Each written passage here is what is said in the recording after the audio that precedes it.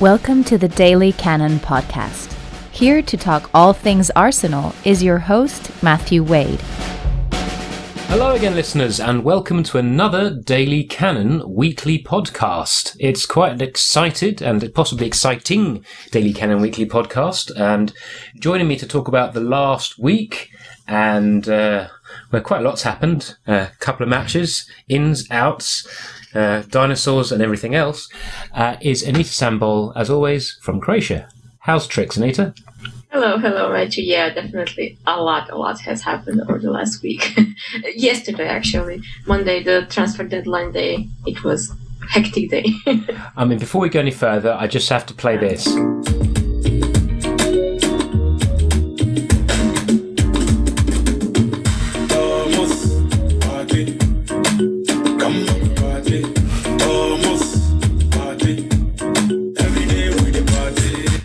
Anyway, I just thought that's probably sums up how quite a lot of people were feeling about 7 o'clock last night when it became clear it really was happening. Before we go any further, I also just want to be very, very smug because I did totally call on the podcast that we were going to sign him on the last day of the transfer window. Good call there. I think not that many people really thought it will happen. Well, for me, it was always the one that, like, as soon as we didn't get Aouar from Lyon, I mean, I think we were trying to get both of them, but as soon as that happened, I was very confident we were going to get Partey because, you know, all we had to do was activate the release clause. You know, even though we haven't got fees for people we wanted to get, we've managed to get some money off the wage bill with a couple of players going on loan, and you know we were bound to have a little bit of money there. So even though it's a big individual outlay, the rest of our other transfer business has been quite minimal. So I figured that given that we so clearly need a central midfielder who can run. The club was always very likely to push the boat out, and given that the club have been trying to get their mitts on him for 18 months now, or possibly even longer, ever since that amazing performance he played filling in at right back for Atletico when they beat us in the Europa League semi-final, when in the first leg when they had your countryman got sent off after about 3 minutes, and then Partey moved to right back and was like brilliant at right back and completely shut down the left side of our pitch. And apparently the news coming out of the Athletic reporting was that actually his entourage met with Arsenal at the Europa League game against Napoli over a season ago, when we beat Napoli. So because there'd been so much reporting that all the personal deals have been done so consistently for so long, it was just a case of triggering it. And I mean, apart from the excitement about it, I'm going to ask you about that, but also how you feel about Atletico Madrid's poor little broken hearts. Oh, that's really. It's so great to see reports today how Diego Simeone is pissed, how they didn't see this coming, how we have messed up with his midfield plans. I mean, you just listed how long we have been interested in Partey and have been negotiating with them the whole summer, offering cash plus player and all other deals. And I'm sure it got mentioned while Torreira was discussed as well. I mean, it's not like out of nowhere.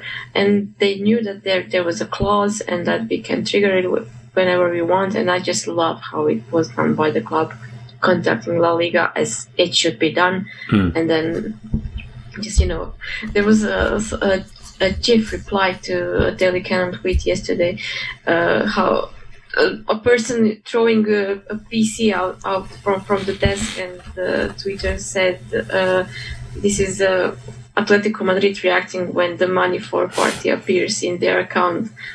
And that was just, real nice summation. well, it's also the fact that I love the fact that there was all these stories coming out from bits of the Spanish press, like throughout the day, going, trying to shut the story down, trying to say Atletico Madrid don't know anything about this. It's not going to happen. No one has spoken to them. And I'm like, and it's a bit like sticking the fingers in the ear and going la la la la la la la, not listening. But I think what made it particularly satisfying is the fact that, Arsenal eventually literally did what Atletico told them to do, which is like, we're not negotiating, we don't need to negotiate, we're not going to negotiate, why would we negotiate, we're not going to negotiate. And then, so you're going to have to pay the fee, you're going to have to pay the fee, you're going to have to pay the fee, you're going to have to pay the fee. And then we do it, and they go, fucking hell, they paid the... But also on top... bluffing. Yeah, exactly. And also on top of that is the fact that, like, Torreira was about to go back on loan to maybe Torino. We were going to get like a 6 million upfront fee and then a guaranteed 16 million at the end of the year. You know, that was what they were talking about. And there was similar conversations with a couple of other teams about, you know, it might not have been what we wanted, but there was pretty much like some guaranteed money up front. And then Simeone kind of sweet talked, had conversations with Torreira's agent. Suddenly Torreira only wanted to go to Atletico because he'd been told how he'd fit into the team, and obviously they're a bigger team and it makes sense why I'd want to go there. And then Atletico are like, well, we're not paying you a loan fee. Obviously trying to like basically make sure we didn't get any money for Torreira so we couldn't buy Partey. And then we just went, well, guess what, bitches? We're actually a big club. Fuck off. Cojones. Exactly. It was like kicking the door down on the last day of the transfer window, just going, you've tried for the last 2 months to fuck us. This is what you get. The only way it would have been sweeter... 2 minutes. The only way it would have been sweeter is if at the last minute we'd managed to broker a deal for Torreira with someone else. Yeah, there was that tweet going around that we have managed pulled Torreira deal off the table and he's coming back. And if that happens, I mean, that they would just hate us more than Spurs, though. I mean, the only reason I knew that wasn't going to happen is because as we've got some questions from listeners, and one of them addresses this later, but so we'll talk about it then in earnest. But even without Torreira, we've got 2 non-homegrown players too many for our squad numbers, and so if we kept Torreira just to piss them off, we just have another player that we're paying wages that we can't use. Yeah, it wouldn't be smart. It would be fun, but it wouldn't be smart. Yeah, exactly. Yeah, there's what's the degree where cutting off your nose to spite your face comes into play. But yeah, I mean, being a bit more serious, obviously it's a massive signing for the club. I mean, I've spoken a fair bit about what I hope for the player, but I mean, what's your thoughts about the player, how he'll fit in, and how big a deal this is for Arsenal? Well, it's definitely a huge deal, spending that money. I mean, it's not like we haven't spent that money before, but we were made to believe whole summer that there's not enough money, there's not a lot of money, especially with not players not being sold for a lot to, you know, create some funding for the transfers and everything. In that manner, it's a really big transfer, and Partey has been mentioned in rumors and everything for it. Well, it feels like seasons.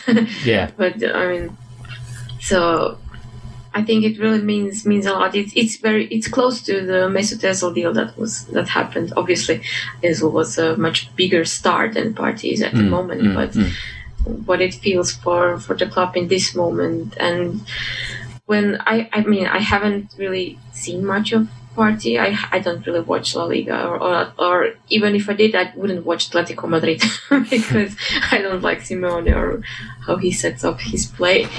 So I was just reading about Partey himself today on Twitter. It was that David Cartledge, I hope I pronounced that correctly. Possibly. He's following La Liga, and yeah, I've been following him for quite a while and seeing his tweets about La Liga and everything, and he wrote quite a nice thread about what Thomas Partey will bring to Arsenal and what kind of player he is and what kind of options will Arteta have with him signed. And I'm pretty much sold on the player, and really shows that it's a really fantastic transfer for us at the moment. We'll see if he fits in.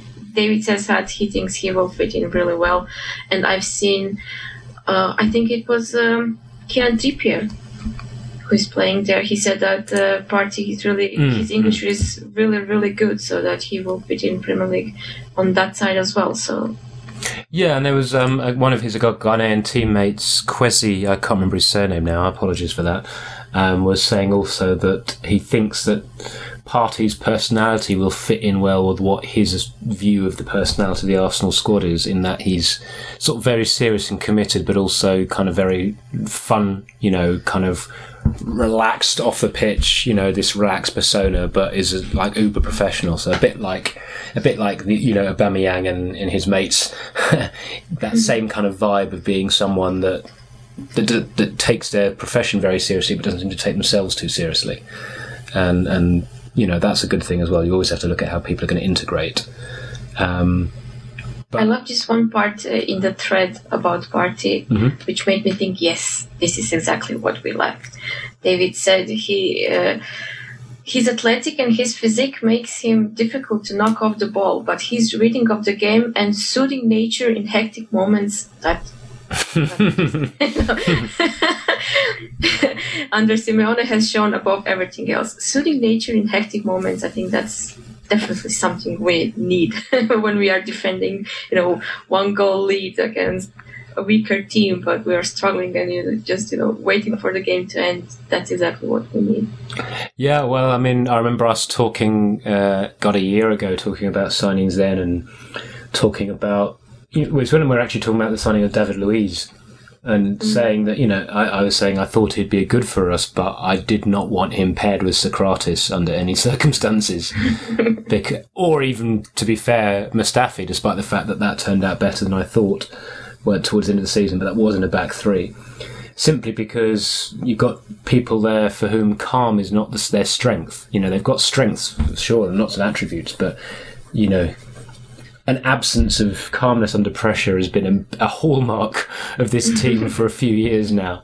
So now we've already got a couple of people in that seem to have that personality, that obviously if we've got someone else that's in a crucial position who has that as well as his other attributes, that's going to be a big bonus, because we're not exactly overstocked with people who are calm under pressure. I mean, I'm really excited. When we had the podcast with Lana a few weeks back, she was obviously hoping that Arsenal wouldn't buy OR from Lyon, although now Lyon have managed to basically not sell anyone, and Depay's going to leave them free, so they may have fucked themselves. But, I was saying at the time that although OR may be the more exciting player long-term, Partey is definitely the player for now. But just because he ticks so many boxes of what we don't have. Most of our squad covers a lot of attributes in different positions. They may not be at the elite level, but Partey has attributes that we just don't have in midfield. He's got that combination of athleticism, which you might see a little bit in someone like Maitland-Niles if he ever played in midfield, or Joe Willock. But with it, he's got a physical strength, which maybe Xhaka has to a degree, but he's also got a quick feet, a bit like Ceballos. He's got a good passing range. He can really cover the ground, as well as being very fit. And as you say, he's got that calmness to his game, which kind of creates a little bubble around him almost. And of course, he's got an ability to beat the press, which, as we saw with Liverpool's results over the last 10 days or so, even against the best pressing teams, if you can beat the press, then things get interesting. Unfortunately, we weren't able to very well in the first game. But so I think it's a big move for the club. I think it gives us so many more options in midfield. I think it also makes the transition towards a 4-3-3 happen quicker, because you've got a midfielder who can offer a bit of athletic cover for the defence as well as just positional cover. And I think also one thing I found really interesting is people talking about why he wanted to leave Atletico and come to Arsenal. It's because Simeone, they've got this very structured way of playing. He's got a very defined role. He's generally the deepest midfielder. He's very much in a screening role, and he wants to be in a position where that's only part of what he does, and he can be more expressive and offer more going forwards and what have you. But the very fact that he is, by a sort of archetypal box-to-box midfielder, but has been playing a lot deeper, means we know he's got the discipline to fit into to different formations and different tactical setups. Because if you can play Simeone football to a very, very high level, you should be able to cope with Arteta's discipline requirements as well on the pitch. So I think it's a really exciting signing, and although I was very confident it was going to happen, it still felt very nice when it did. That whole day was just a roller coaster, when the rumors came out and everything. Oh, it's not happening. It's definitely not happening. We won't pull it off. There's something that will happen to stop us doing that. And just genuinely pessimistic when it comes to just preparing, you are working days to prepare yourself that we won't make any transfers, it's all done, we have lost interest in main players. I mean, we have been fed that information as well over the weekend by some parts of media, and then the day happens, and will it happen? You're just do you dive in? Do you start believing? Do you get excited? And it's just really exciting. Even though I always go like, it's just transfers are not that important. It's more about the setup of the whole season, the tactics and everything. Transfers are just clickbait stuff and everything like that. It's just really hard not to get dragged in when. Especially when you see some other clubs, their rivals, not doing anything similar. Which I'm sure has led to domestic bliss for you. I mean, just the way you're talking there makes me think of the that famous Pacino scene, which is like, just when I get out, they drag me back in. Yes, exactly. Exactly that. But I think because I was kind of confident it was going to happen the whole time, just because the release clause was there and it was good value in the market, I just figured as soon as on yesterday morning there was kind of word that there was some movement, I'm like, okay, as soon as I hear this from any source, it isn't just some random twat on Twitter who doesn't even have a reputation for knowing his stuff. As soon as I heard it from like a couple of places, I'm like, okay, it's going to happen. The only way it's not going to happen is if Atletico find a way to fuck the regulations so it doesn't work. Because, when you've got a release clause and you've already agreed personal terms, there is absolute clarity about what needs to happen. There's no need for negotiation. If a contract's already been agreed, basically, if they're doing anything, it's going to happen because they know that they can't get the player unless they play the clause, and they know if they pay the clause, they're getting the player. So it's such a black and white situation. As soon as it became clear that Arsenal were even heading in that direction, it was like, okay, well, it's going to happen. That's how I felt. Just because I couldn't see a scenario where Arsenal would bother doing anything unless they were just going to, slap the money on the table. So I was sort of following a few threads on Twitter and on a couple of forums, in between work and stuff, and I was just sort of feeling very smug and content with myself. I was just so convinced it was going to happen, and then obviously, there was a point where it got quite late and it still hadn't been announced, and I was like, oh, come on, don't fuck this up now. Like, have you checked your fax machines working? I honestly fell asleep waiting for it. I was working quite late yesterday on a few different bits and bobs, so I was kind of alternate. Every time I wanted a little tiny break from what I'm doing, it was like F5. But yeah, Thomas Partey is our new number 18. Number 18. Interesting number choice. With the name Thomas on the back. Yeah. They didn't waste any time getting those shirts out, did they? Wonder how long they've been in the cupboard for, waiting for today. He hasn't worn one yet, and they are already sold out, probably. I was just thinking, like, who are the great number 18s of the Arsenal past? Gilles Grimandi? Nacho Monreal? Nacho? Yeah, he was briefly number 18, wasn't he? I think so. And then after that, it gets a bit tricky. So hopefully he can make the number his own. So, I mean, that was obviously the massive news from an Arsenal perspective yesterday.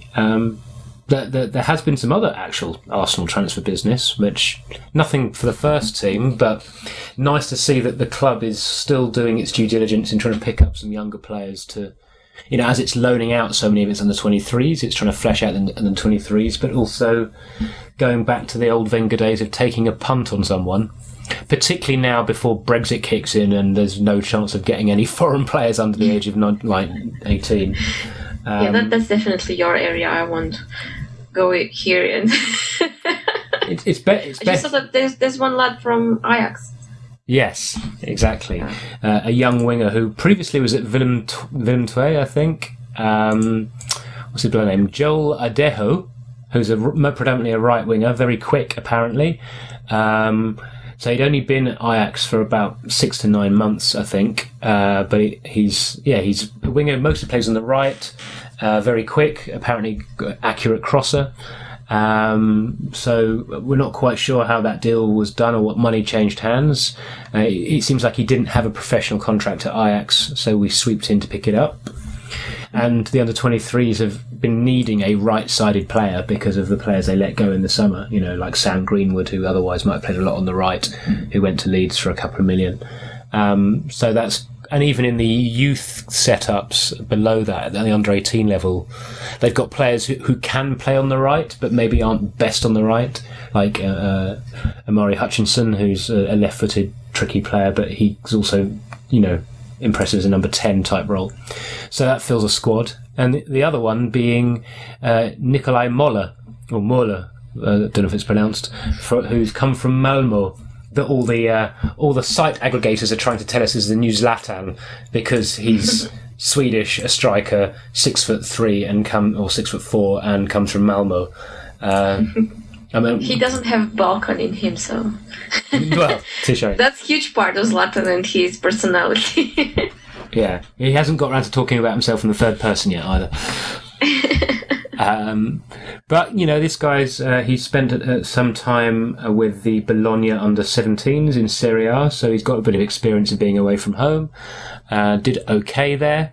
But again, it's a position that with the players that have left the club and those that might also be leaving, we don't have a lot of centre forwards at that level. We've got Flo Balogun, who, there's absolutely no word of him renewing his contract, so it seems like he'll be leaving the club in a year, unless something dramatic changes. So getting in a young centre forward to compete with him for that role, but also perhaps provide some continuity to next year is important for the club at that level.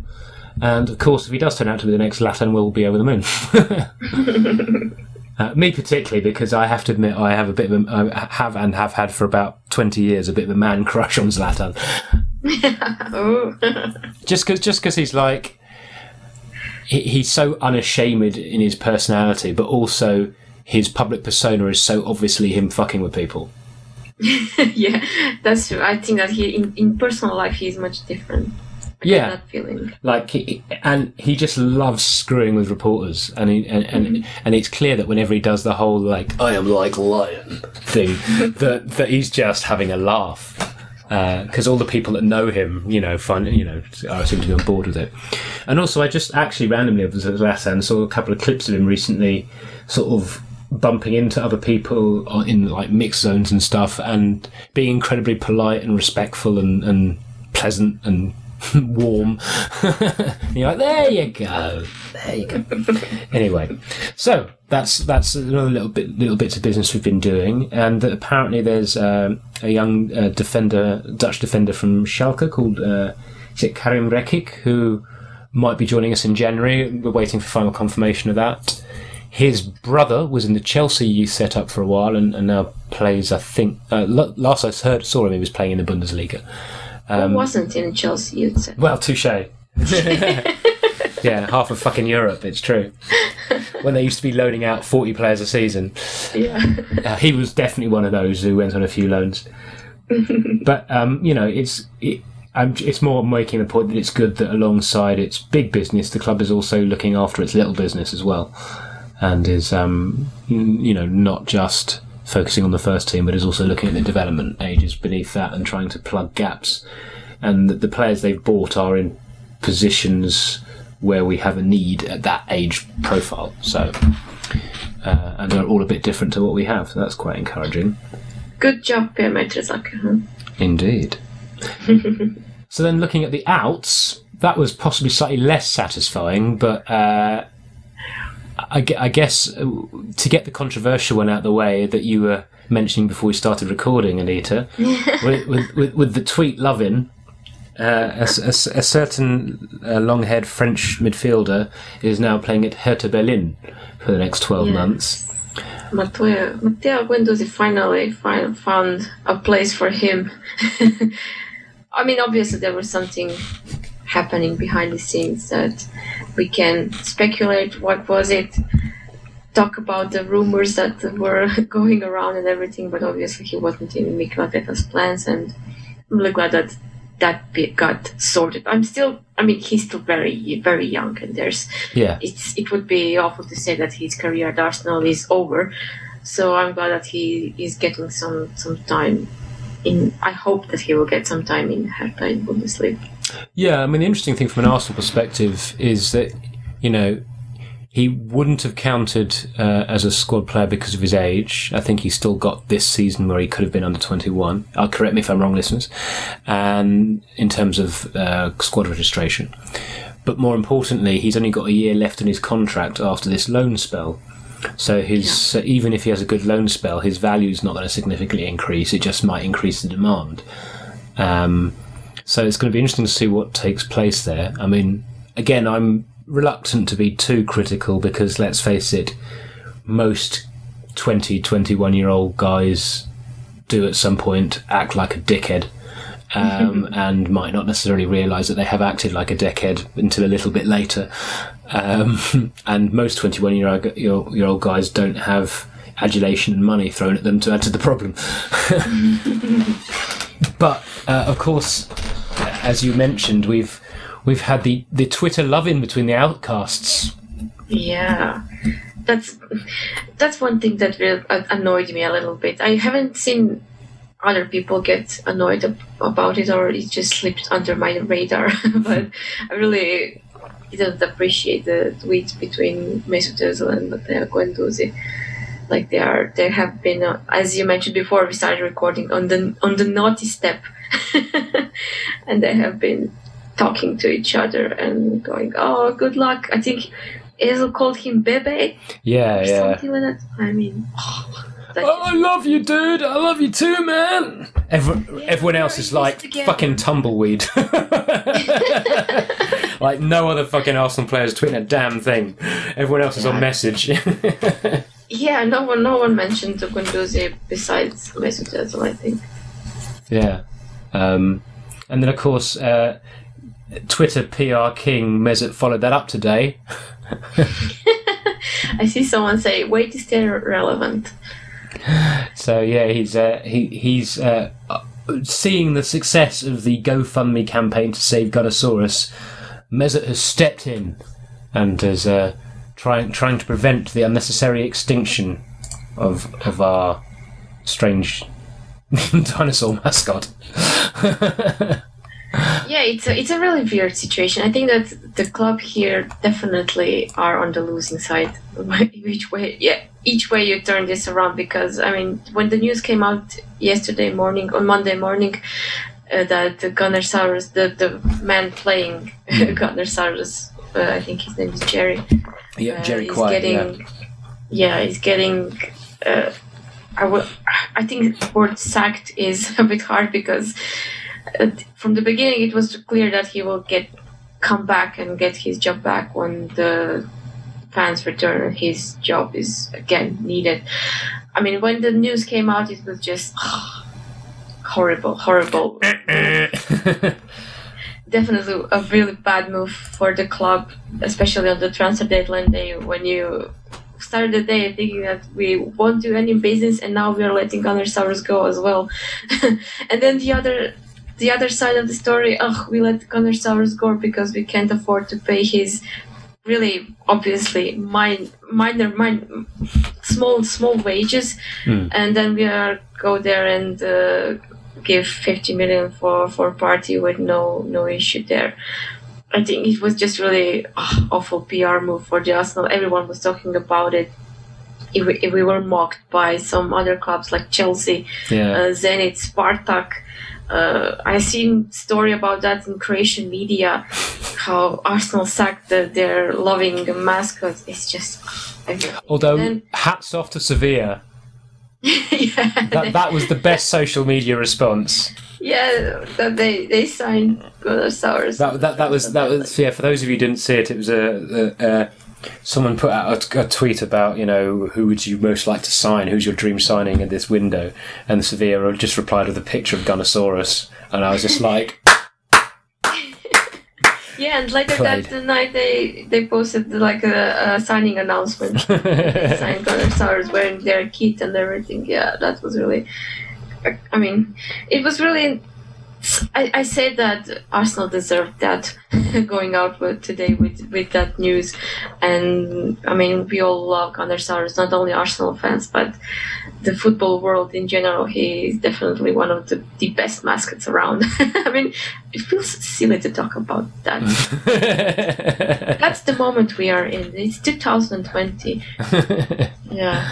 I mean, and then Tuesday when Mesut Ozil saw the open goal, the PR open goal that Arsenal left him with, and scored it with brilliant, another Mesut Ozil assist, as they said, offering to pay his wages.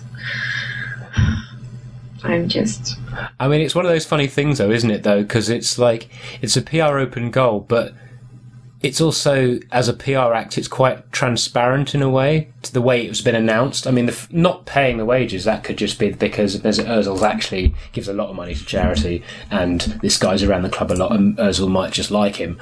But the way it was announced is like, it's so obviously, trying to control the PR narrative that in a way it doesn't actually really help.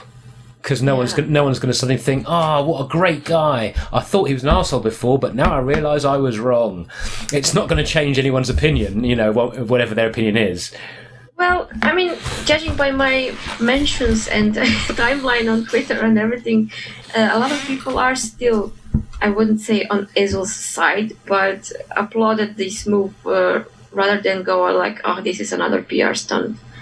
I mean, I don't mind. I think it's a really lovely thing that he's trying to do, that he's trying to help a struggling person who just lost the job, as many others did as well.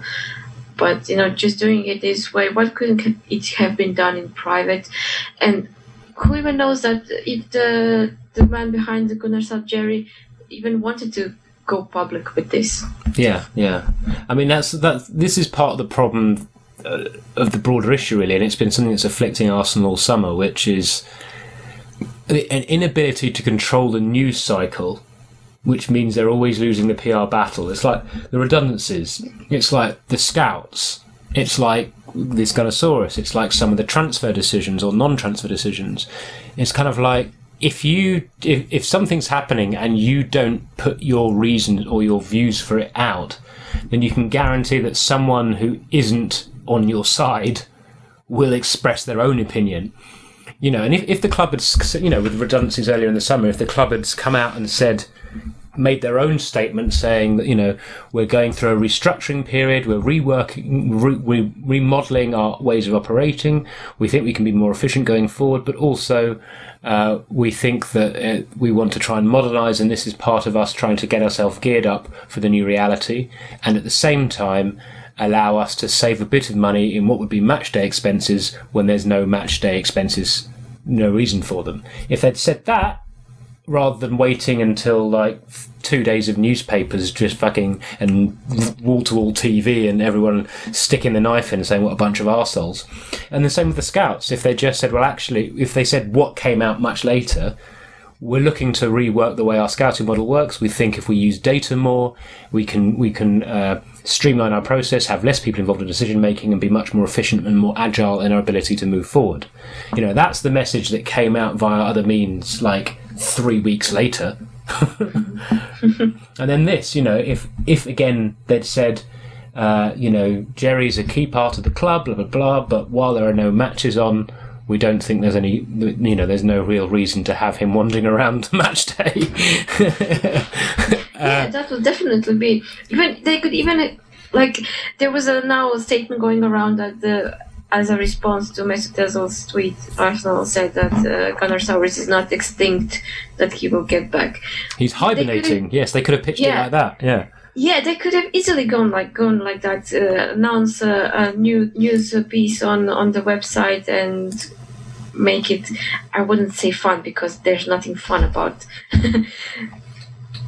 being out of job. But just, as you said, do it on your own terms. And and frankly, what they could have easily done is, imagine if they'd managed to work it differently, and they'd managed to say to the, maybe they'd said to this, if they'd managed to work with Ozil in some way, so this doesn't turn into a PR battle, then it could be launched as a story of Gunnar-Saurus is in hibernation, but our first team squad is clubbing it together to make sure that he's, fed, they could have made a joke out, fed and watered and blah, blah, blah, blah. Turn it into a positive story about how lovely our players are and how much they want to help out our staff. Yes. But instead, that would... Instead, they fucked it. It's just another indicator how bad the relationship is between Mesut Ozil and the club at the moment. Yeah, probably. I mean, it's an interesting one, though, isn't it? Because it's the same thing of he's nowhere near the first team squad. Everyone knows the club wants him to leave because they can't afford to pay his wages. Everyone knows he's not going to leave because he's getting paid those wages. But there's been no kind of stories about, he's been missing training, or he's been an arsehole, or he's been, falling out with the manager. There's no suggestion of any of that. With Guendouzi, it was him and the manager have fallen out. You don't need to know the specifics, but they've had a Barney, and that's that. With Ozil, it's kind of we're just not picking him, and we'd prefer it if he left. And maybe maybe he doesn't try very hard. Lee keeps pointing out that it has something to do with the refusal to take the wage cut a few months ago. I mean, it may be, but I mean, that strikes me as a very strange hill to die on. Because again, the very fact that he went from being in the team to frozen out, but no one's prepared to kind of even obliquely hint towards what's happened, except for the fact that he's welcome back on the ship if he does the right thing, whatever that right thing is. It just leaves a vacuum, and I can understand why there are a number of different reasons why they might not want to go into detail, but it leaves a vacuum which it just means that the club has no control over what people think, feel, and the only person putting anything out there is Ozil, basically saying, I'm fit, I'm ready, I'm happy to play, and I'm also going to pay this guy's wages, and here are some orphans that I've saved, and I really like Guendouzi, he's a good young lad, and I'm still here, and I still get on with everyone. And it just makes I've done nothing bad, I've done nothing wrong, but it just makes the club look a bit petty, because it's leaving people to sort of reach the conclusion that Lee's reached. Or similar conclusions that that basically he's done something which the club don't like, and they just decided to fuck him over. Which I doubt very much if it's that simple. But if you don't say anything, then people will assume whatever they want, depending on their perspective, their prejudices, their viewpoints, whatever. So again, it's another fucking PR disaster. We need to hire new PR people, maybe. Or just, I don't know, just get someone working there who has a vague understanding of how humans communicate with each other and what they actually want. It's really not rocket science. I mean, it's one of those things I find just confusing about the humans as a whole. Is normally you don't have to do very much to make someone feel slightly better when they've had a conversation with you. You just kind of I'm listening, I'm interested in what you're saying, while it doesn't necessarily affect me, I care if you're unhappy. if you just apply those principles to your communication, you don't actually even have to fucking do anything. But, because as fans, we feel like it's our club. We want to be respected. We want our values to be reflected. We want to feel like the club cares about us and people like us who are connected to the club in some way. And we want to feel like our club's doing the right thing because it reflects on us in some weird, bizarre way. And if you don't pay even any lip service to that, then you're just slowly damaging your own reputation. It's very strange. It's very strange. I think a lot of Arsenal fans are just waiting for the moment when Mesut Özil's contract runs out, or he finally decides, I will go play somewhere else. Just to stop talking about this every single week. Well, we might touch on that subject with a couple of the questions we got coming up later, but not in any great detail. I mean, looking at other departures. I mean, we mentioned Torreira on loan to Atletico. Does that make sense for him? Do you think? I think so. Wow, you look well bothered. She slumps back in her chair and shrugs. Yeah. I mean, same as with Guendouzi. It was kind of obvious that he's not in Mikel Arteta's plans.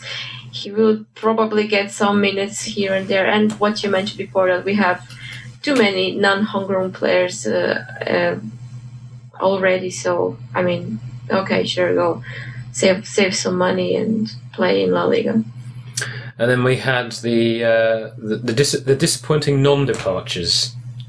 Yeah, that's the one thing that bothers me a bit more than anything else.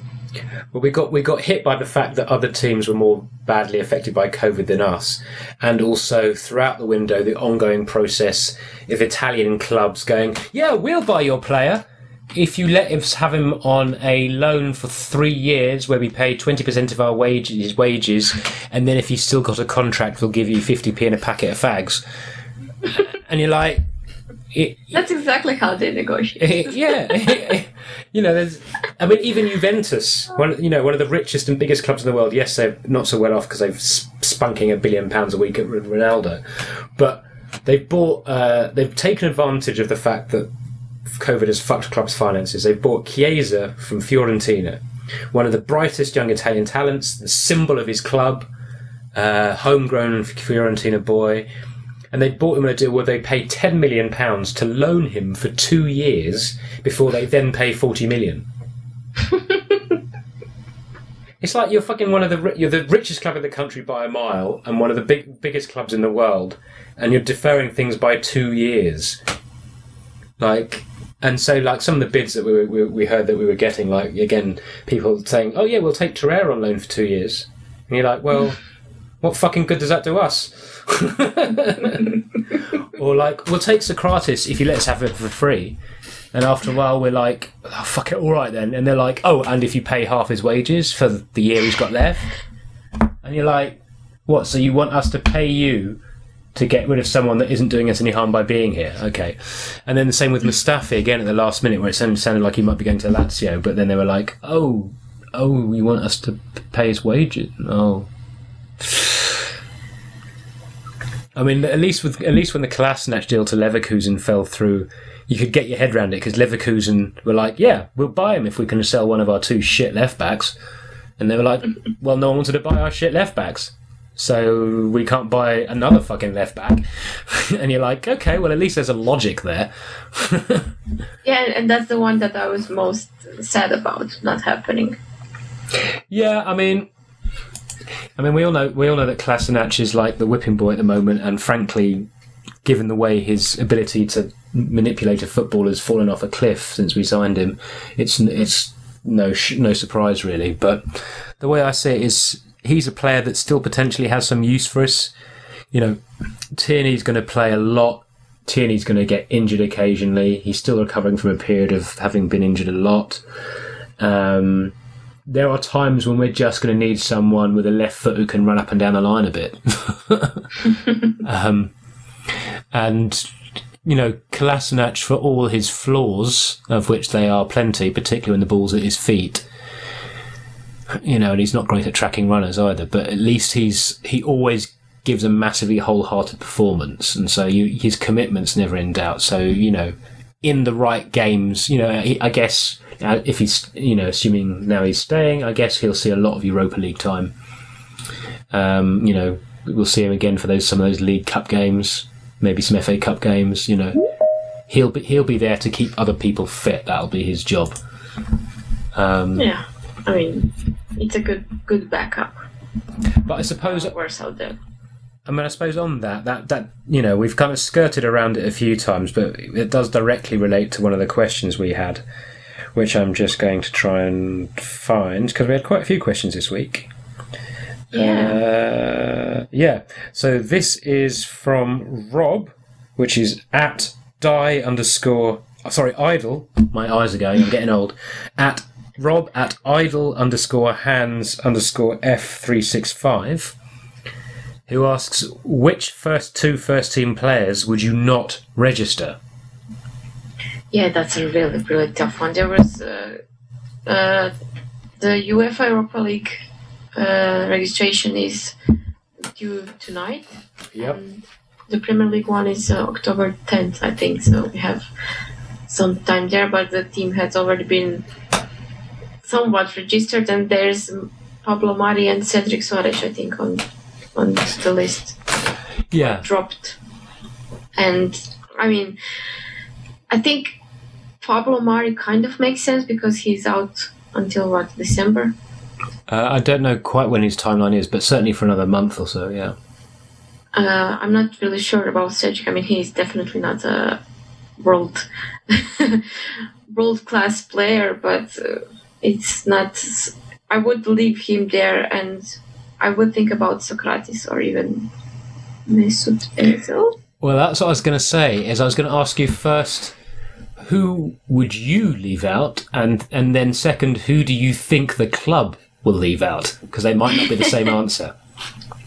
I would leave out one of the players that are injured, are predicted to be injured for a longer period of time, and I think Mari is definitely one of those.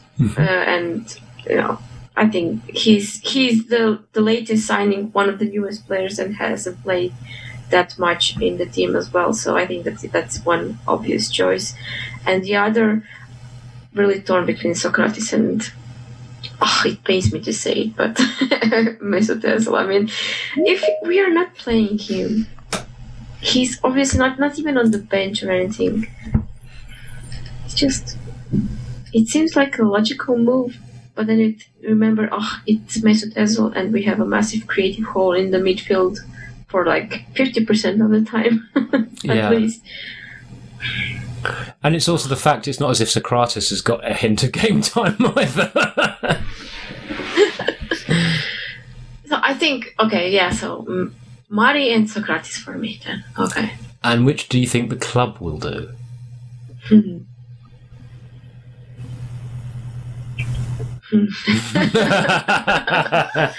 Is the regulation the same for Premier League and for Europa League?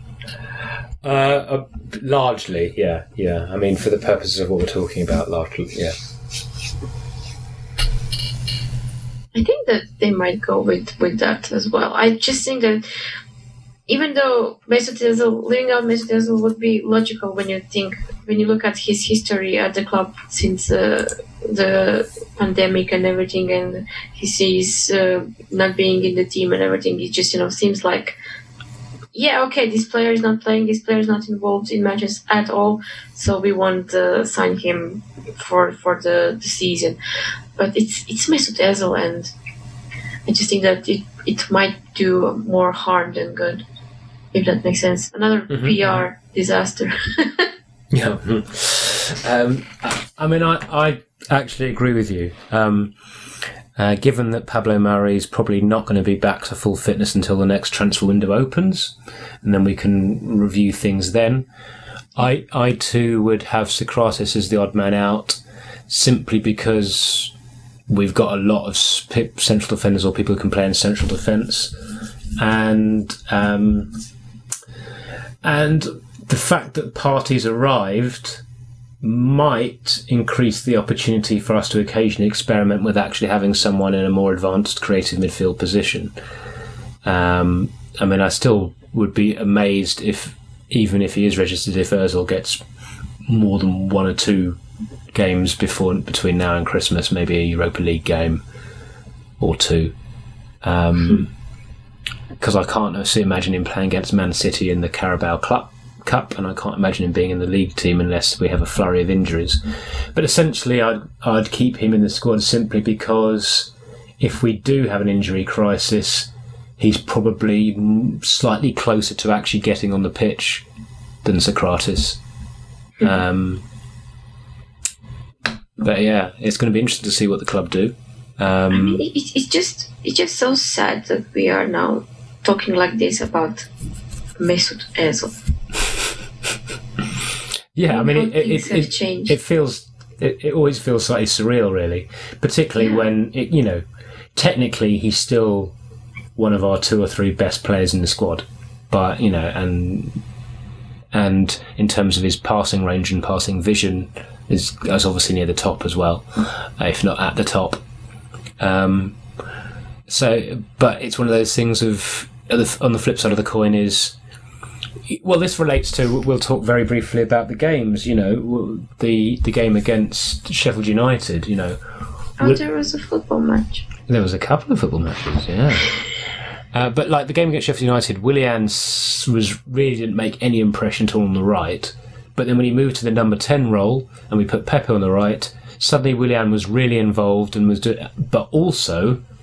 Not his passing wasn't quite as incisive as Ozil's can be, but the flip side of the coin was he was working his nuts off trying to win the ball back, which is like the immediate kind of like, oh, that's why Ozil's not in the team, because he doesn't really do proper closing down except for like at random moments, and it happens so rarely that you kind of remember it when it happens, which shouldn't be the way it is.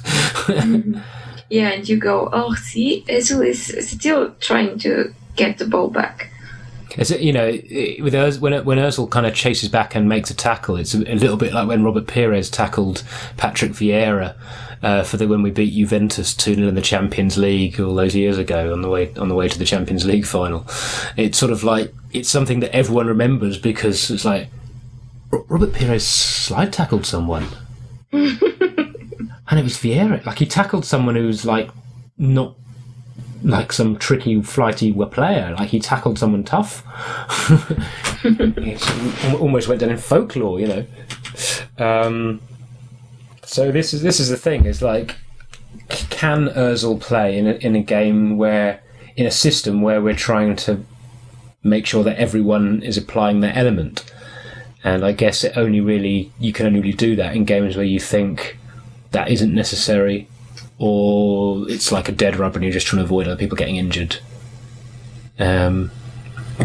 Which feels mental, but I suppose if you're trying to create a new club identity and a new way of playing, there's always been the problem with Mesut, isn't it? Is that he's brilliant, but he's brilliant at doing what he does and doesn't do what he doesn't do. And like most players kind of have preferences, but Ozil either does something or he doesn't.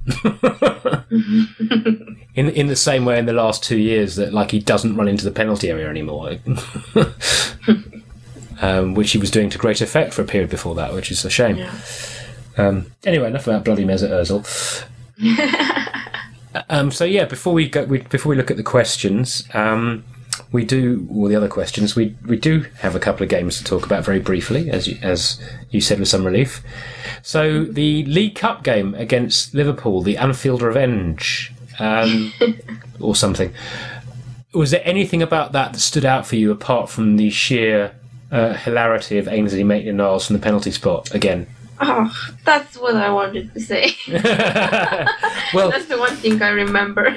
feel free to talk about it. I was just setting it up for you. Oh, it was just amazing. He should take all our penalties coming. Well, it was interesting that Arteta said, afterwards that basically, Ainsley gives him a heart attack with that run up, but he brought Ainsley on because he thought it might go to penalties. Yeah. I mean, it was I didn't expect much from that match. I did expect us to play much better than in the league against a slightly weakened Liverpool side. The result, 0-0.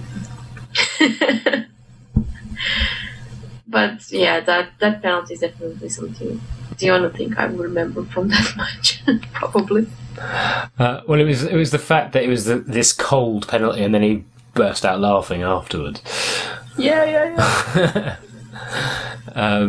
But yeah, I was sort of, I found it sort of, it was a dull game, but there were things about it that were interesting. Like I thought, in a way, Cedric Suarez on the right and his delivery from deep, wide areas exposed a bit of the flaw in Liverpool's setup, actually, because he was playing in these kind of crosses behind their high line, and 4 or 5 times we either got in or nearly got in off a simple ball from a wide position, delivered pretty well. And it'd be fair to say, in terms of crossing in a traditional sense, Cedric is better than Bellerin, and crossing from that position.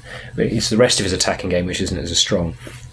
But and then we saw Aston Villa just do the same thing but better. They learned from us, probably. Well, this is what I'm saying. We no, but in some seriousness, because in the league game we showed, Liverpool showed us the strength of that tactical approach, and how if you've got their first team and they're playing on all cylinders, it can suffocate an opposition a little bit. And I thought they were absolutely brilliant in the first half for us in the league game. But equally, Lacazette should have scored once and could have maybe got 2 I don't know if the other one was offside in the end. But, so even though we were pinned back the entire game and they were pressing us like animals and they were playing really, really well, we were a bit unlucky not to nick something out of the game. Not that we really deserved it, but given that Liverpool's third goal had a bit hint of handball, and given that Sadio Mane could have been sent off after about 20 minutes, the main thing to take from that is that at least his forearm didn't have COVID on it. Sorry, bad taste. But he tested positive for COVID like a day after smashing Kieran Tierney in the face, and Kieran Tierney hasn't tested positive for COVID, so that's something. Yeah. But yeah, I think we showed the dangers of a particular approach against Liverpool, but also, in that game and the League Cup game, we got in against them.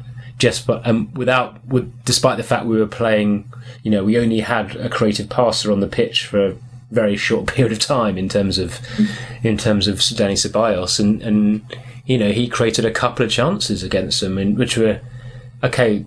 Alisson did a great job coming off his line so quickly to shut them down, but they were proper chances. They were the kind of chances if someone like Aubameyang had been through on goal, you'd have just thought he's going to score here. There was lots of talk after the league game and the League Cup game as well, a bit about the difference in quality between our team and Liverpool, and how we still have to work a lot to get where they are with players. The team, obviously they have been playing together for a few seasons now, and they are really great team. But then you see what happened to them on Sunday against Aston Villa.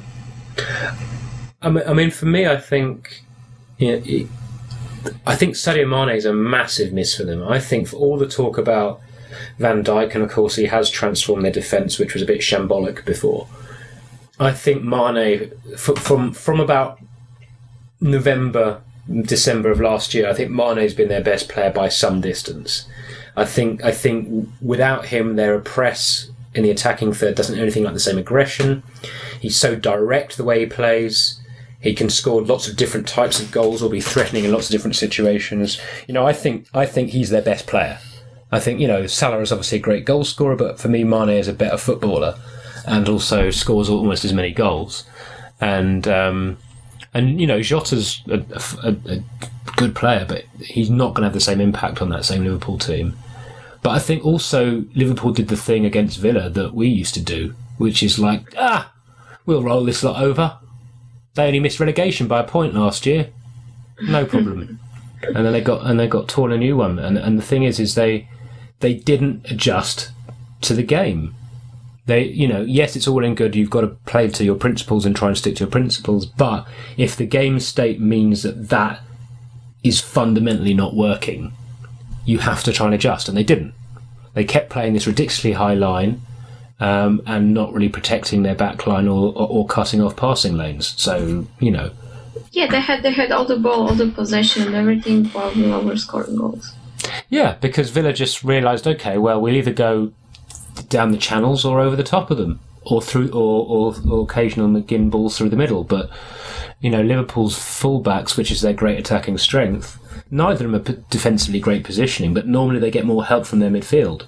But this time, against Villa, the Liverpool midfield did not press with anything like the same intensity as they pressed against us. They probably what you said. They had, this is Aston Villa who avoided relegation for a point and will play it like this. I mean, it's just, I think I saw that Aston Villa had 17 or more shots against Liverpool. I mean, 30% possession and 17 shots. That's like Unai Emery football. That's just ridiculous. At some point, it felt like they were just, shooting. Perhaps this one will go in as well. Well, I mean, even though Villa had a couple of their goals were deflected in and like big deflections, they could have scored 3 more in that game. Villa. Yeah. I mean, they hit the bar. They had a couple of chances that went very close, and Liverpool just they didn't react to the way the game was changing. And Emi Martinez saved a few stuff. Yeah, it's true. I mean, I think, mind you, Bernd Leno saved us a couple of times as well. But yeah. I mean, particularly in the League Cup game, of course, where he had his shootout heroics. I particularly enjoyed the fact I was looking at it. I also had an Arsenal forum up at the same time, and one of the people on there was complaining about how Bernd Leno's never going to save a penalty, and then he immediately saved 2. And that was quite funny. But yeah, it was. I think this season is going to be a lot closer across the board. I think the fact is Liverpool achieved incredibly high standards last year, but it was also teams are going to have been looking at that and going, okay, this lot are really good. We need to really prepare against them. We need to know. We need to have clarity about what we're doing, and it's bloody hard, even if you've got great players, to play at that level every game. It's really difficult. Yeah. That's why, despite the fact that every year people look at whether the best team in the league is and say, are they going to go unbeaten? And they're trying to get some Arsenal fans to shit ourselves. And I'm just like, it's really fucking unlikely. There's a reason why it's an achievement, is because it doesn't happen. They act as if there was never ever any dominant teams before over the previous 120 years, and it's like, well, no, there've been dominant teams in every era. It's just that it's incredibly difficult to sustain that in every single game. It just is, because human nature is to take a breather occasionally mentally, But I have to ask you more. I mean, I know that this might be a sensitive subject in your household. Mm-hmm. But which shock weekend result amused you more? I mean, obviously you probably enjoyed Aston Villa more because it wasn't Spurs winning, but I did think the Spurs victory was quite funny. I was being smug on Monday morning, walking into work with obviously my dear husband, Manchester United supporter, and colleague, a Liverpool supporter. They were both, did you see what happened this weekend, how our teams played? And I was like, chillax, dude. I mean, I have been through that. You can survive everything. Yeah. Just remember the 8-2. It's just a result. You will go through that and win more. I mean, as you said, it's tough to enjoy the Manchester United loss when it's Spurs winning on the other side, and not only Spurs, but Jose Mourinho with Spurs. Yeah, it's true. It's true. I mean, that was not fun, but yeah, it's nice to see Manchester United imploding and then doing absolutely nothing useful on the transfer deadline day as well. So. Despite being linked to every winger in Europe. And then signing Edinson Cavani for I'm not sure how much wages. I mean, knowing United, it's probably a lot. Yeah, it's a funny one, isn't it? Because like United spent all summer trying to get Sancho, and then it suddenly became just get any winger we can. They failed to get a winger, but then you're also like, is winger really your number one priority? Mm-hmm. Looking at that team, is it really a winger you want? You Especially want a when winger? They sold their best defender. Yeah. Quite, yeah. Because like Harry Maguire, he looks like he's not been affected at all by being banged up in Greece. Oh my god, I enjoyed that. He taking the ball away from Luke Shaw. That was and trying to kill Luke Shaw in the process as well. That's just brilliant. But also just like the fact that they've managed to end up with this incredibly ill-balanced team. Mm-hmm. It's like, yes, you've bought a lot of good footballers, but you haven't thought about how any of them are going to fit together. Mm-hmm. I mean, but there's a common denominator to all those last few seasons with Man United, and it's obviously Ed Woodward. I mean, there's lots of people going, "Oh, Ole is not the man for the job. Go get Pochettino," and similar names. But I mean, it happened with Louis van Gaal. It happened with David Moyes. It happened with Jose Mourinho as well. They all had a list of players that they would like, that they think that would improve and probably would improve that Manchester United team, and they didn't get those players. They get some, plan Bs or some other agent. I can't think of the word. Agent favorite players. Yeah. I know what you mean. With Ed Woodward leading all the negotiations, and yet the managers are being sacked and new ones are being brought in, and yet he's still there and he's still making the decisions, and obviously bad decisions, which is fine by me, but Yeah, but it's one of those strange things, and it's like you're like, well, surely he's not the only person making the transfer decisions, because that would be an absolutely insane way to run a football club. Mm-hmm. But at the same time, like, there's I look at like Bruno Fernandes. That was okay. That's a signing that made sense because they had no one in the final third who could play a creative pass. Okay, apart from Juan Mata, but Juan Mata can't really sustain a high level of play anymore. Okay, I understand that, but then they've still got glaring weaknesses. Like, surely they should have been the team that were after Thomas Partey, given that they've got money to burn, and the one thing they haven't got is a defensive midfielder who's, like, reliable, despite the fact they've got these millions of supposedly world-class or promising midfielders. And then, of course, the fact is, well, now they've bought Tellez at left-back, so, he's quite exciting, very good going forward. Possibly makes Luke Shaw look like Paolo Maldini in defensively. So that should be quite entertaining. But yeah, I mean, funnily enough, I think Cavani might do okay there, actually. I mean, he hasn't got Zlatan's personality in terms of just coming in and going, I'm the fucking man. So he's not going to have that level of impact. But he's a striker that, just his attributes mean he's going to get chances. And Falcao's time. Falcao's a very different sort of player, though. Like I think Cavani's a much better fit for the Premier League than Falcao ever was. Because Falcao's the kind of striker that I could have, like, if he'd been playing for, I don't know, AC Milan in the 80s, would have got 1 million goals. But I always felt that he would struggle slightly with the physicality of the Premier League, and particularly as he turned up injured and all the rest of it as well.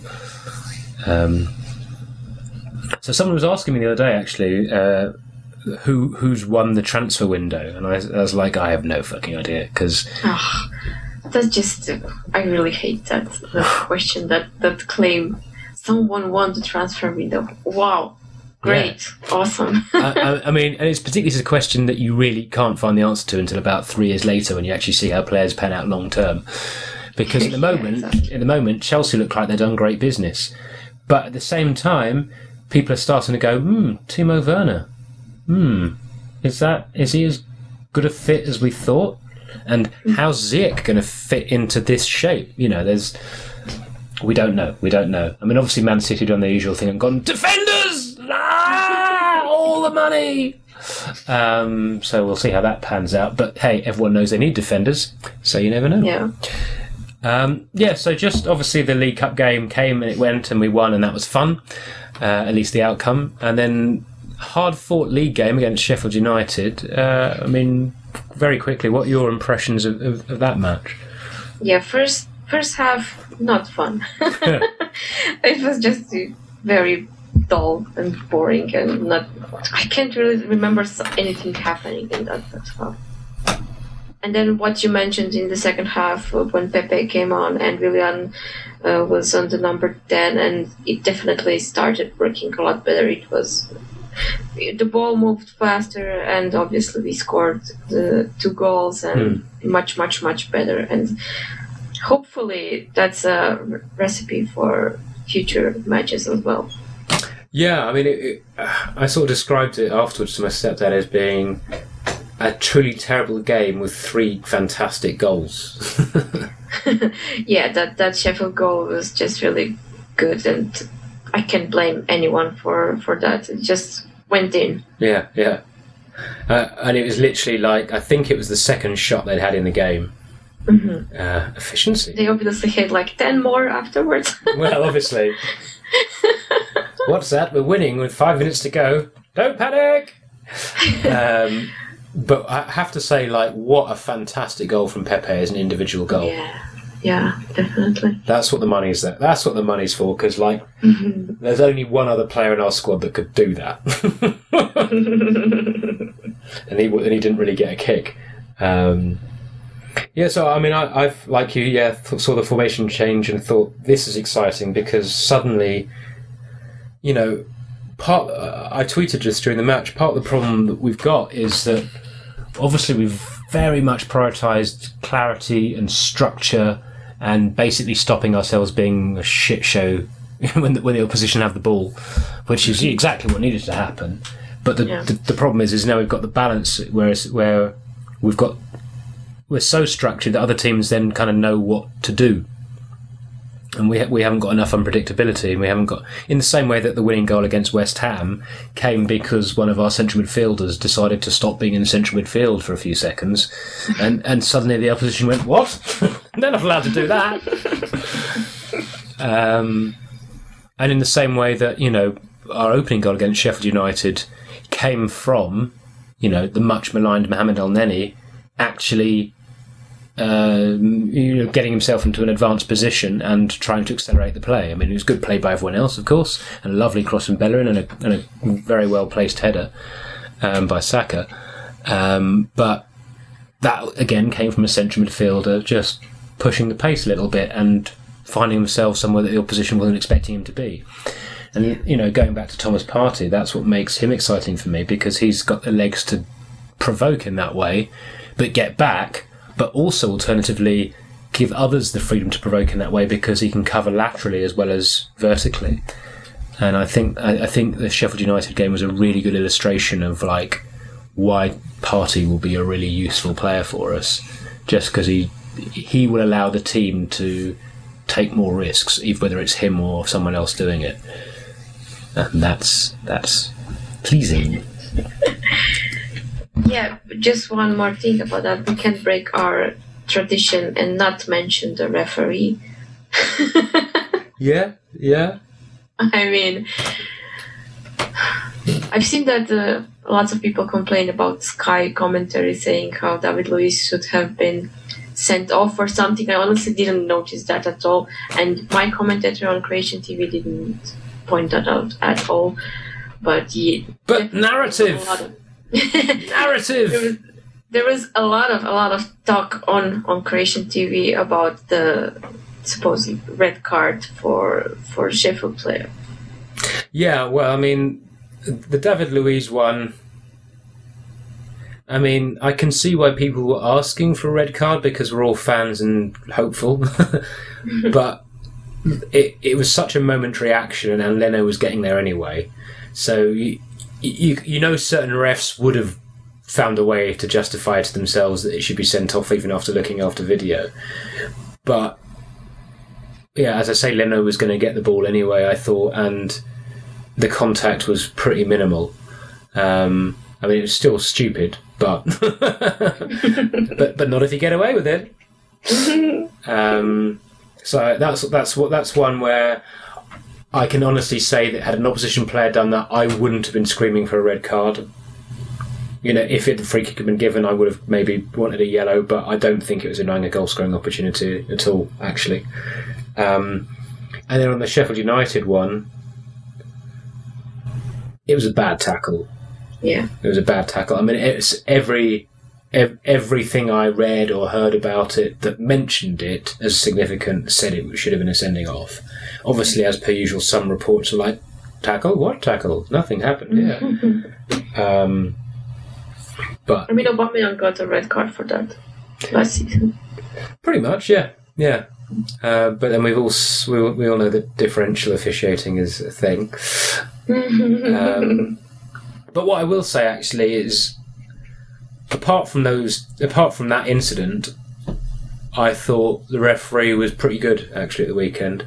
I thought, there was a bit of rotational fouling from Sheffield United, and there was one of the midfielders, I can't remember which, should have been booked a couple of times for, just basically stopping the play. But I thought actually the play being stopped was more down to Sheffield United's work rate and positioning. And I thought the referee was relatively unimportant in the game, which makes a nice change. Not like going to Anfield and going, even with no crowd, the ref's still under pressure. Okay, time for listener questions before we wrap this up, because we've got a few more this week. So I'm going to do these in the order that they arrived, and then Anita can tell me when I've inevitably missed one that I haven't seen the notification for. But so the first one we had came from friend of the podcast and occasional guest, Rohan Kumar, that's at 09Rohan, who asks, should we continue with the winning 3-4-3 or change to 4-3-3 now since Partey has arrived? Wow. Ooh. I leave this one to you, Matthew, because I think that you have a much better idea than I do. To be honest, I don't have a lot to say. I think the 4-3-3 is the inevitable outcome down the line. I think he'll keep with this 3-4-3 that occasionally turns into a 4-3-3.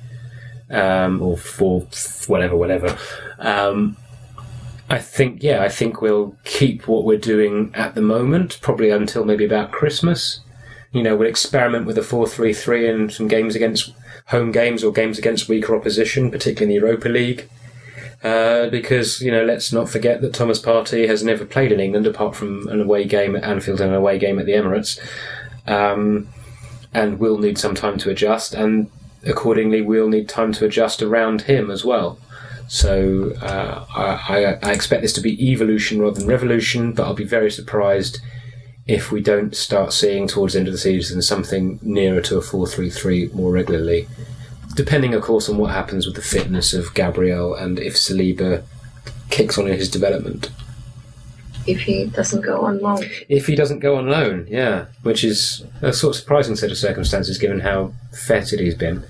Another amusing mental breakdown was Saint Etienne again losing their shit, like very publicly screaming all over the internet about, it's Arsenal, they fucked us over again, we were going to get him on loan, we had an agreement and they fucked us over, and then of course Get French Football News or whatever they're called, who basically for whatever reason have a massive spat with the Arsenal fan base in a way that's kind of slightly tragic. There was a lot of people going, Arsenal fucking bastards, and then Arsenal just released a very short thing this afternoon just going, yes, we had an agreement with Saint Etienne, but the rules say they have to get their paperwork in first, and they never did. Smug. So, I'm sure they'd be happy with him going on loan, but it's, after last season of Saint Etienne going, look, you won't let us play in the cup final. It's like, well, no, because you want us to pay you £2.5 million for the pleasure. Go fuck yourselves. Anyway. Yeah. So the next question we have, we've done Rob's question already. About we've got one that's slightly off topic, which we might save till a bit later. Okay. I think you know which one that one is, Anita. Yeah. But this is from Andrew at Andy Peeps on Twitter. Or Andy Peepo, sorry. God, I'm going blind, getting tired. If forced to, which two players would you take from Man United? They would take Aubameyang and Partey / Saka, I guess. So, as someone who possibly has to endure slightly more Manchester United games than I do, I'll let you lead on this one. I'm also watching the Manchester United games and thinking, trying to find mistakes and what's wrong with their team, not to see, oh yes, I want this player. I'm not sure. I did like the impact that Bruno Fernandes brought to Man United when he was signed. Penalty is shooting aside. I mean, there's no one better at falling in the box.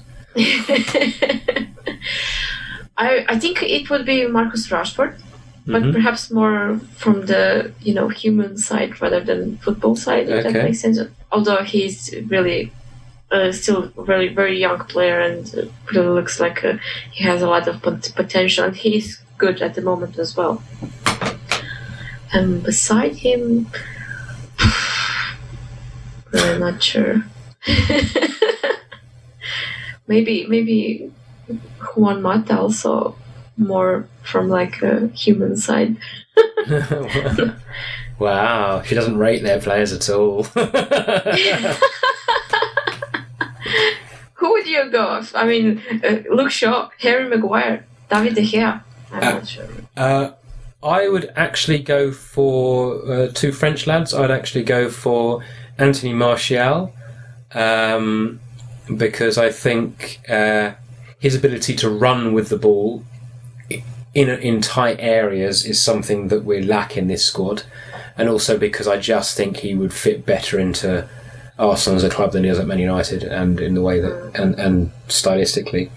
And it would actually be the much maligned Paul Pogba, because I think if we're shifting to a 4-3-3 and we actually play a 4-3-3 that makes any fucking sense, unlike what Man United do, I think he would be really interesting as a third central midfielder, like in the way that Juventus used him, where he didn't have to be the guy. He was basically just on the left side of central midfield. You had someone really strong defensively at controlling the game behind him, and someone really fit and athletic and disciplined on the other side of him, and he was just free to go around and do his shit, which is what United did for a bit when him and Ibrahimovic were in the team together. And I thought Pogba was really fantastic for that period, or for large parts of that period.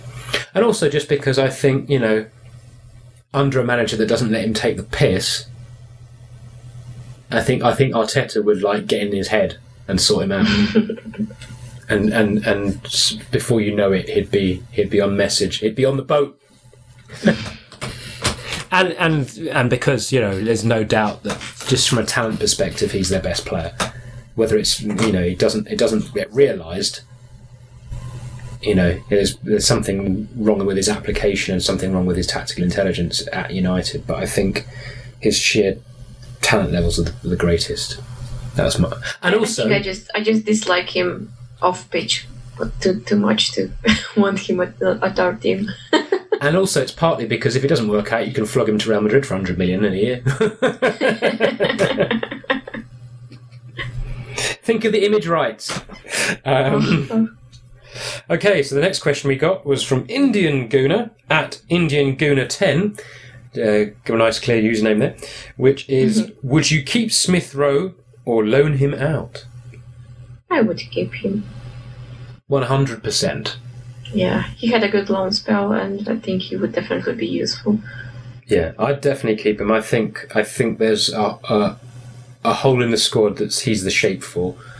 Certainly, and homegrown player, yeah. And also, I think if you're going to loan a player on the fringes of the team out, the time to do it is in January when we've played League Cup and we're through the Europa League group stages, and then it get if they're not quite showing enough to be ready for proper big boy football, then you send them on loan then.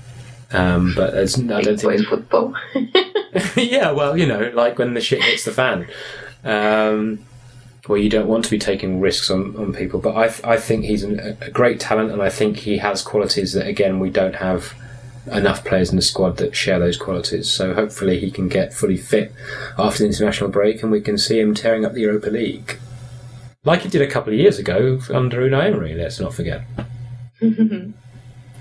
And the last question, and this one is definitely one for you, Anita, because it's even been directed at you. It says, username is cat at K&LS, which is, was Anita's favourite Spice Girl? That's a really fun, creative question, definitely. The question is, can you give an answer that relates to football? Well, that would be obviously picking Victoria Beckham, huh? Not necessarily. Or Mel C, was it? She's a big Liverpool fan. Spice. Yeah, but Ginger Spice was a big Watford fan. I think I would go with her, the Ginger Spice. I mean, I was really young when they were popular. And yeah, I don't think I was that much into them. I think I was more into Backstreet Boys. Backstreet's back, alright. Yeah. I think I would go with the Ginger Spice, Jerry. Yeah. I mean, obviously I was 18 when the Spice Girls first appeared, so I was at university. So, yeah. So many of my first nights out on the town involved people zig-a-zig-ah-ing across the room. But I guess for just totally, the most random reason, Baby Spice, simply because I remember her acting in a TV show about 3 or 4 years before, some like BBC or ITV cop drama, and she was playing a prostitute. So it amuses me. Although it's clear that it was Mel B Mel C, sorry, who was the one who could sing the best. But yeah, anyway, I've got a question for you, Anita. Ooh. And any listeners, if you want to answer this, do feel free to tweet at us afterwards. Which is, there are a number of players who are free agents, and I'm gonna list 9 as referred to in a TalkSport article, but who are quite high profile. And if you had to take one, which would you take? And if there's one that you would refuse to take on pain of torture, who would you refuse? So the 9 players are Danny Welbeck, who's just been released by Watford on mutual consent. There's Jack Wilshere, even more injury prone than Danny Welbeck, just been released by West Ham. Daniel Sturridge, equally injury prone, but at least played for most of last season at times. Nathaniel Klein, also injury prone but younger. Fabio Borini, ex-Liverpool player who is also a Chelsea youth player, so counts as homegrown despite the fact he's Italian and has been playing in Italy for Milan and Hellas Verona.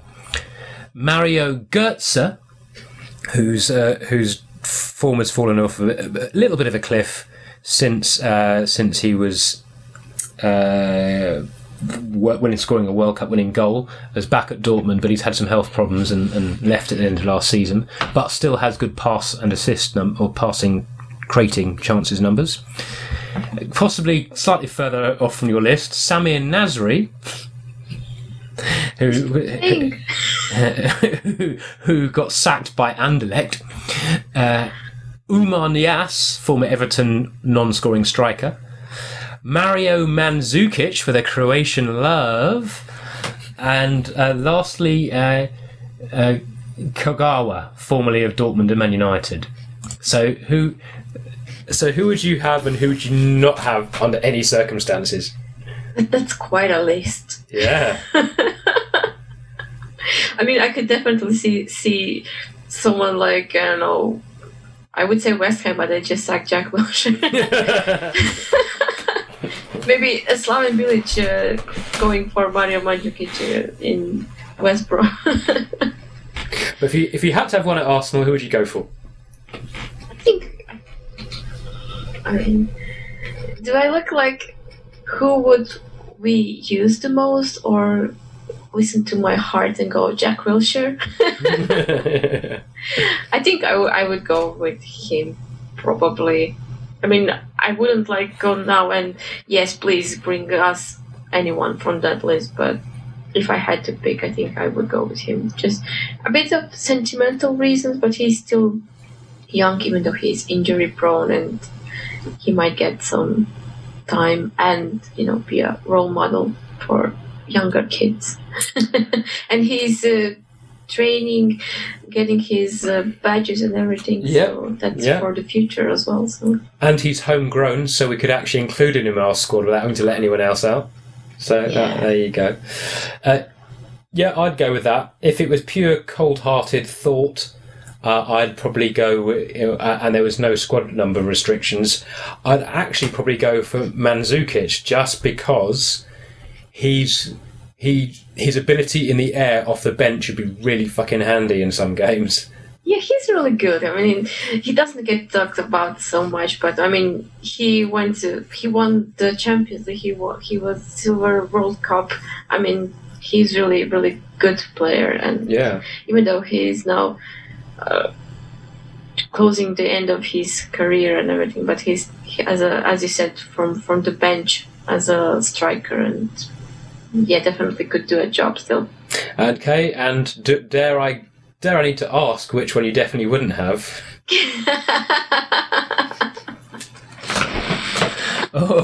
or shall we not even say the name? Well, I'm not sure. I'm thinking about the same. I'll say it. It's Samir Nasri. Bingo! Yeah, Samir Nasri, who not only is managed to piss off all Arsenal fans, even when he played for us, let alone when he left. Basically managed to get sacked from Anderlecht for being too much of a bellend after having been postponed for doping, or banned off for doping after getting dodgy infusions and or transfusions and dodgy massages at some place in the States. Doctors, right? It was doctors. At least something. I think that's quite an easy one.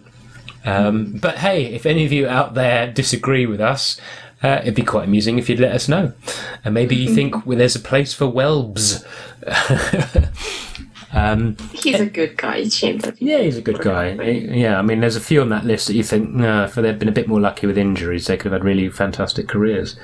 Jack being obviously the most obvious. Yeah. All right. Well, that seems like a good place to end with something nice and silly. Obviously, we don't have a game for a while because it's international break. Already. Yeah, exactly.